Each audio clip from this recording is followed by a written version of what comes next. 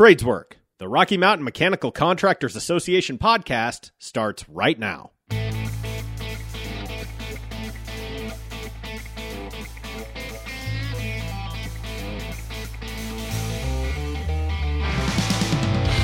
Here's your host, Dave DeVia. Welcome back to Tradeswork. I'm Monica Burton. I am guest hosting today, and I'm super excited to have a special guest on. Typically on our show, we highlight the skilled trades our society depends on and interview the folks that directly work in those trades.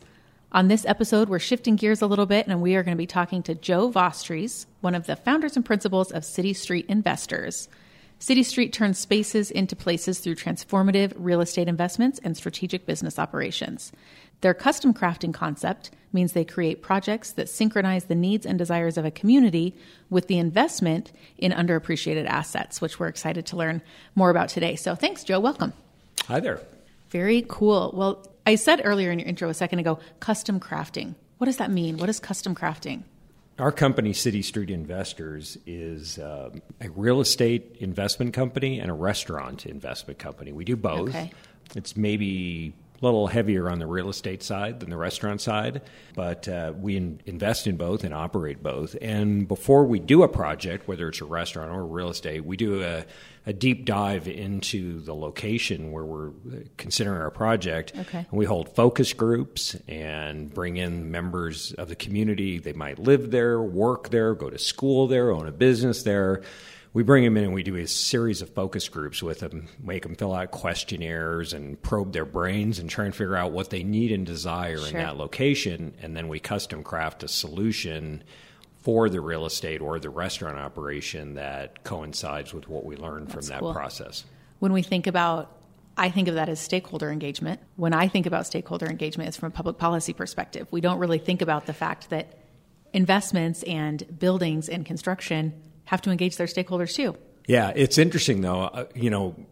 A lot of times stakeholder engagement feels like you're actually just trying to socialize an idea and sell them on it. Right. Our process is not like that. We literally want to know, what do you want? What do you need? Because if we provide that, we think we're more likely to have a good investment. Yeah. Stakeholdering, not fake holdering, as one of my friends likes to call it. I like that. I'm going to remember that one. Yeah, it's interesting. What led you into this business? I mean, we all understand real estate investing. We understand the need for it in our city, but why did you guys want to do it this way? I think it was a little bit organic. I'm a fourth generation Denver native. Cool. My partners are both Denver natives. We all live right here, blocks from where we are right now, some of us.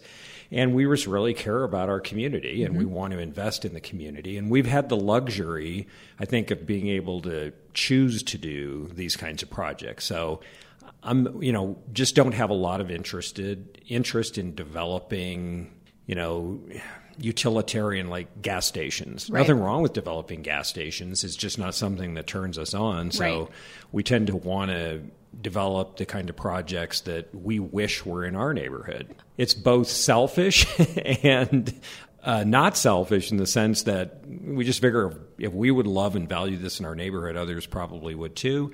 And we've had the privilege of being able to do those kinds of projects without having to do like some of the stuff we'd rather not do. Yeah, there's boring things to build and there's fun things to build. Yeah, we prefer to do the fun things. Tell us about some of those projects. What are some of the most exciting projects you guys have done? Well, there's a bunch. I mean, the most obvious one that people would know us from is Denver Union Station. So big project, partnered with McWhinney and Sage Hospitality on that. But we programmed all the food and beverage and the retail and the Great Hall experience, everything that you see there. And that was a direct result of the focus group custom crafting thing that we did. So if you walk into Union Station and wonder why there's so many bars and there's couches and chairs and tables that you can work at, that all came out of the focus group. Give the people what they want. People said they wanted to hang out there. So, well, they specifically said they wanted to hang out there and drink. And yes. So we custom crafted a hangout drinking spot. Hang out there, drink, which is a little odd food. for a train station, but it works. There's coffee, there's ice cream, there's something for everything, for everyone at Union Station.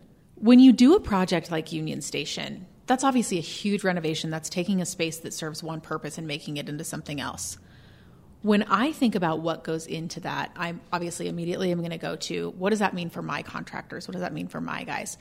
Doing a renovation like that, what does it look like to bring on skilled trades, plumbers, pipe fitters, electricians, those folks that are doing kind of those secondary trades to make that space do something different? It is interesting. I'll tell you, we really rely on the trades in those cases for their expertise as opposed to necessarily their skill. When you build something from the ground up, in a greenfield, a brand new building, the architects and the engineers can pretty much design it, right. And you just put it out to bid and somebody builds it. When you're doing these adaptive reuse projects, you got to bring the trades in because you're trying to figure out what to do with what's there and what's going to work, and you just don't get a clean sheet of paper. So we got to bring the trades in and say, how would you do this, right? As opposed to just letting the engineers run wild, because they'll come up with solutions that are impractical. And we learned that early on, because you would do it and then you'd bring the trades in to bid it, and they'd look at you and go,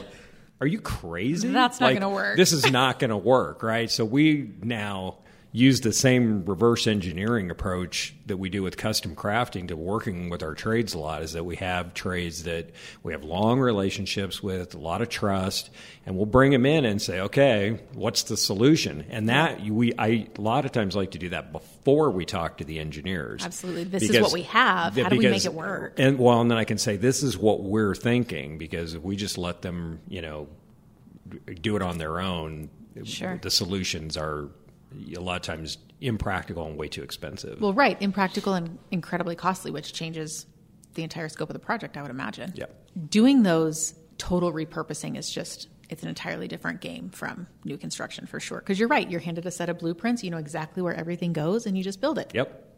It's much different.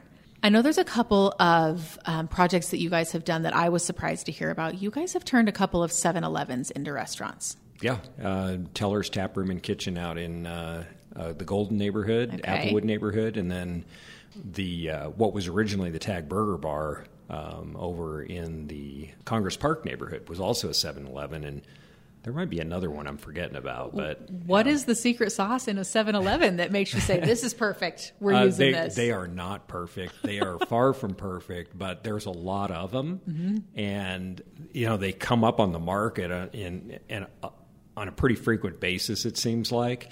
They're okay little buildings, and you just hate to tear them down and start over.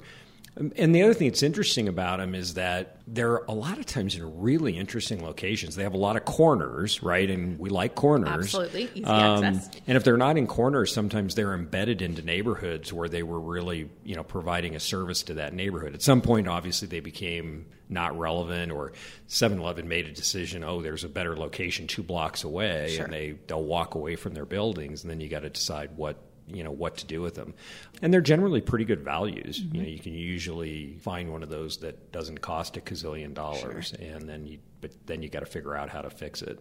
Well, and if I think about the layout of a 7-Eleven or any other type of convenience store, it's a pretty blank canvas. It's an open space. There's not a lot of other walls other than potentially offices and things. So is that helpful? It is. They're just big blank canvases. They're rectangles or squares. Teller's was kind of fun because a lot of people don't realize this, but if you go into Teller's and you look at the back bar, we put an antique back bar in there. Okay. But we literally built the back bar in front of the beer cooler that was in the 7-Eleven. So if you can imagine going into a 7-Eleven, you have the coolers with the doors on them. Yes. We basically took the doors off and built the back bar in front of it, and used the existing system in the building, and just filled it full of, put in a tap system for the keg. So we actually got some value out of that.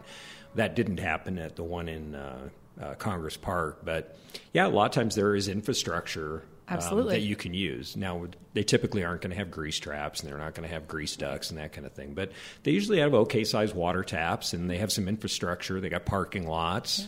Yeah. Can you repurpose a Slurpee machine? You can, Have you ever heard of Frosé? That's right.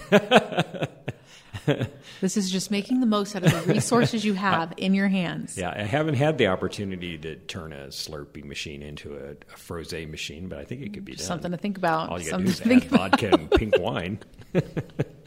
I would drink a Frosé out of a Slurpee machine, and I would come from miles away. One of the other projects that I know that you guys worked on is Hangar 2 in Lowry. What was that project like? What made you guys decide to take that on as a project? The Hangar 2 project was a fun one, and specifically took it on because I lived 2 blocks from there. Okay. And we've lived there a long, long time, and the property, Lowry was developing and getting built out all around this big 5-acre Hangar 2 project. And I bet you every developer in the city took a run at it and just couldn't figure it out. It's a 90,000 square foot clear span space, 90 feet tall. Had no heating, no air conditioning. It basically was a shade structure. Yep. And so what do you do with that? And so we went in and did our usual custom crafting thing and found out, people didn't want something that was going to generate a huge amount of traffic or huge crowds of people. And the building department was, we hate this thing. It's like a fire hazard. If anything happened in here, we wouldn't know how to fight the fire. So we ended up basically crafting a solution around all those problems. The inside of the hangar is now a self-storage facility with about 700 units in it. Interesting. What's I did not know interesting that. about the solution there, and the trades helped us with crafting this solution, is it's a building in a building. So it was kind of like building, I don't want to say it was exactly like building a ship in a bottle, because this was a really big bottle. It's a large bottle. But, big opening. But for all intents and purposes, what's inside that building is another freestanding building. And so we solved a lot of those problems by not trying to make the huge structure, every inch of it, meet code like that you would for a normal building. And so, but the gap between the roof of the exterior roof of the self-storage facility and the interior roof of the hangar is big. And there were some very creative solutions crafted for how to exhaust smoke and how to get heat out of there and stuff like that. But it was definitely a joint venture between some design build trades and engineers and architects to craft all those solutions. But it works.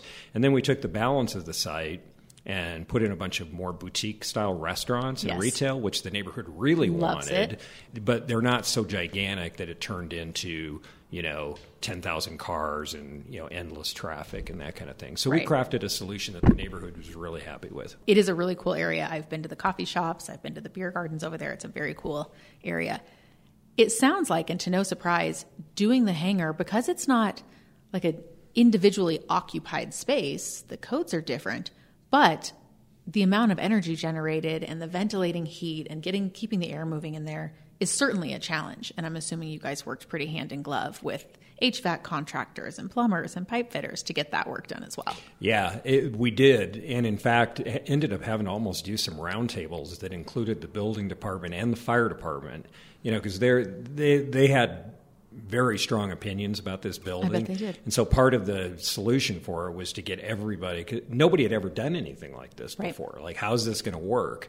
And so, the fire department and the building department are really good at telling you what you can't do. But, we really needed the engineers and the contractors to tell us what's possible, what we can do, and then figure out a solution that was acceptable to the fire department, the building department, and so on. And it was complicated. It is complicated. But we figured it out, and it actually works really well. The hangar's over 10 years old right now, and it really I can't believe that. Performs flawlessly. So the systems that we devised did prove to be reliable. Yeah, sometimes the more complicated the project, the more cooks you have in the kitchen, the more people at the table, but oftentimes the better solution you come out with, because you did have all of those leaders and all of those professionals at the table. If you can get people who actually enjoy the challenge of solving those kinds of problems and kind of get into it, and they like that process like we do, usually comes out okay. Well, and it's interesting.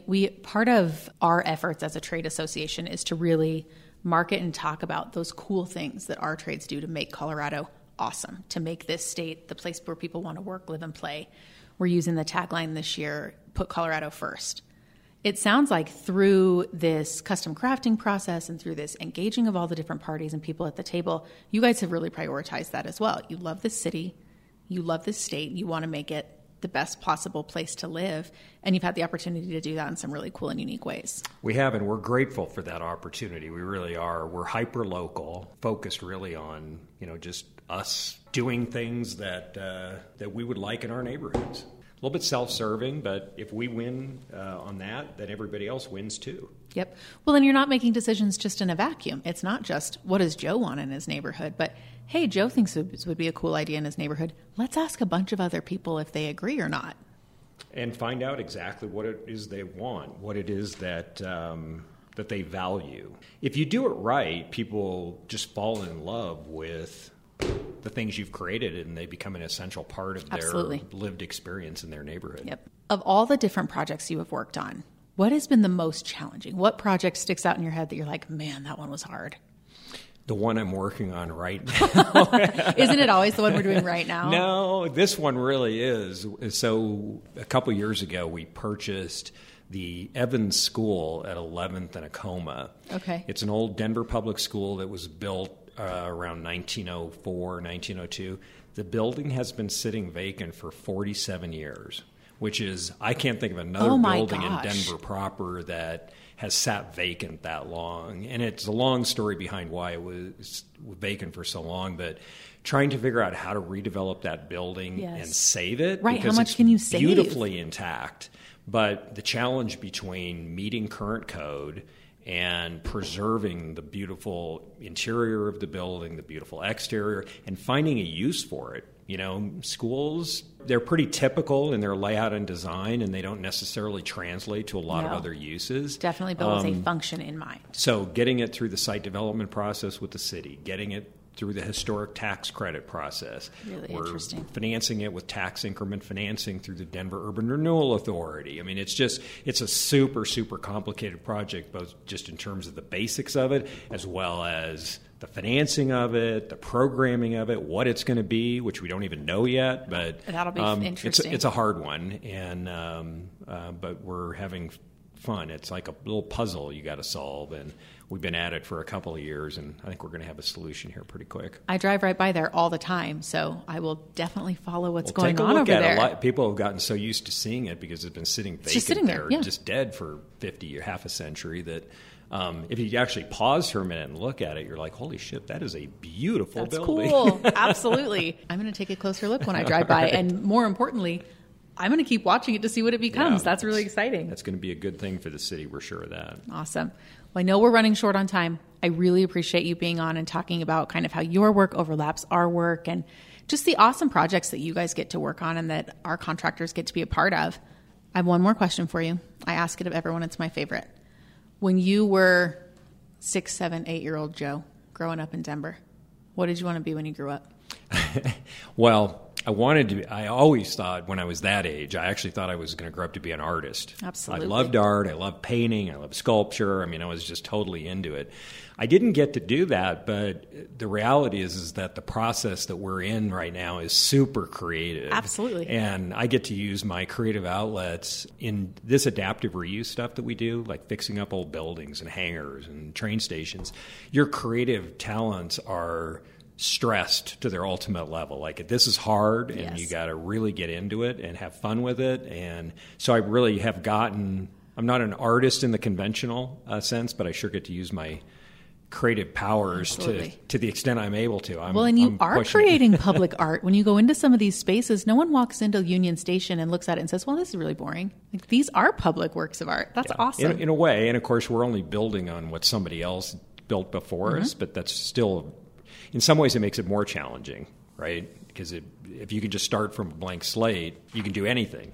But putting limitations around it with the existing structures and whatnot is actually harder. Yeah. It takes more creative more energy. Stretching. Here's what we have. What's possible? What can we do with it? That's very cool. Well, I'm so grateful for you spending the time. Thank you so much for joining us. We look forward to kind of keeping an eye on these projects and seeing what's next for you guys. Thank you. My pleasure. Absolutely. Stay tuned for more industry insights, news, and information about the men and women building our communities, our skylines, and our futures. Tradeswork is a production of the Rocky Mountain Mechanical Contractors Association. For more information about our organization, please visit rmmca.org.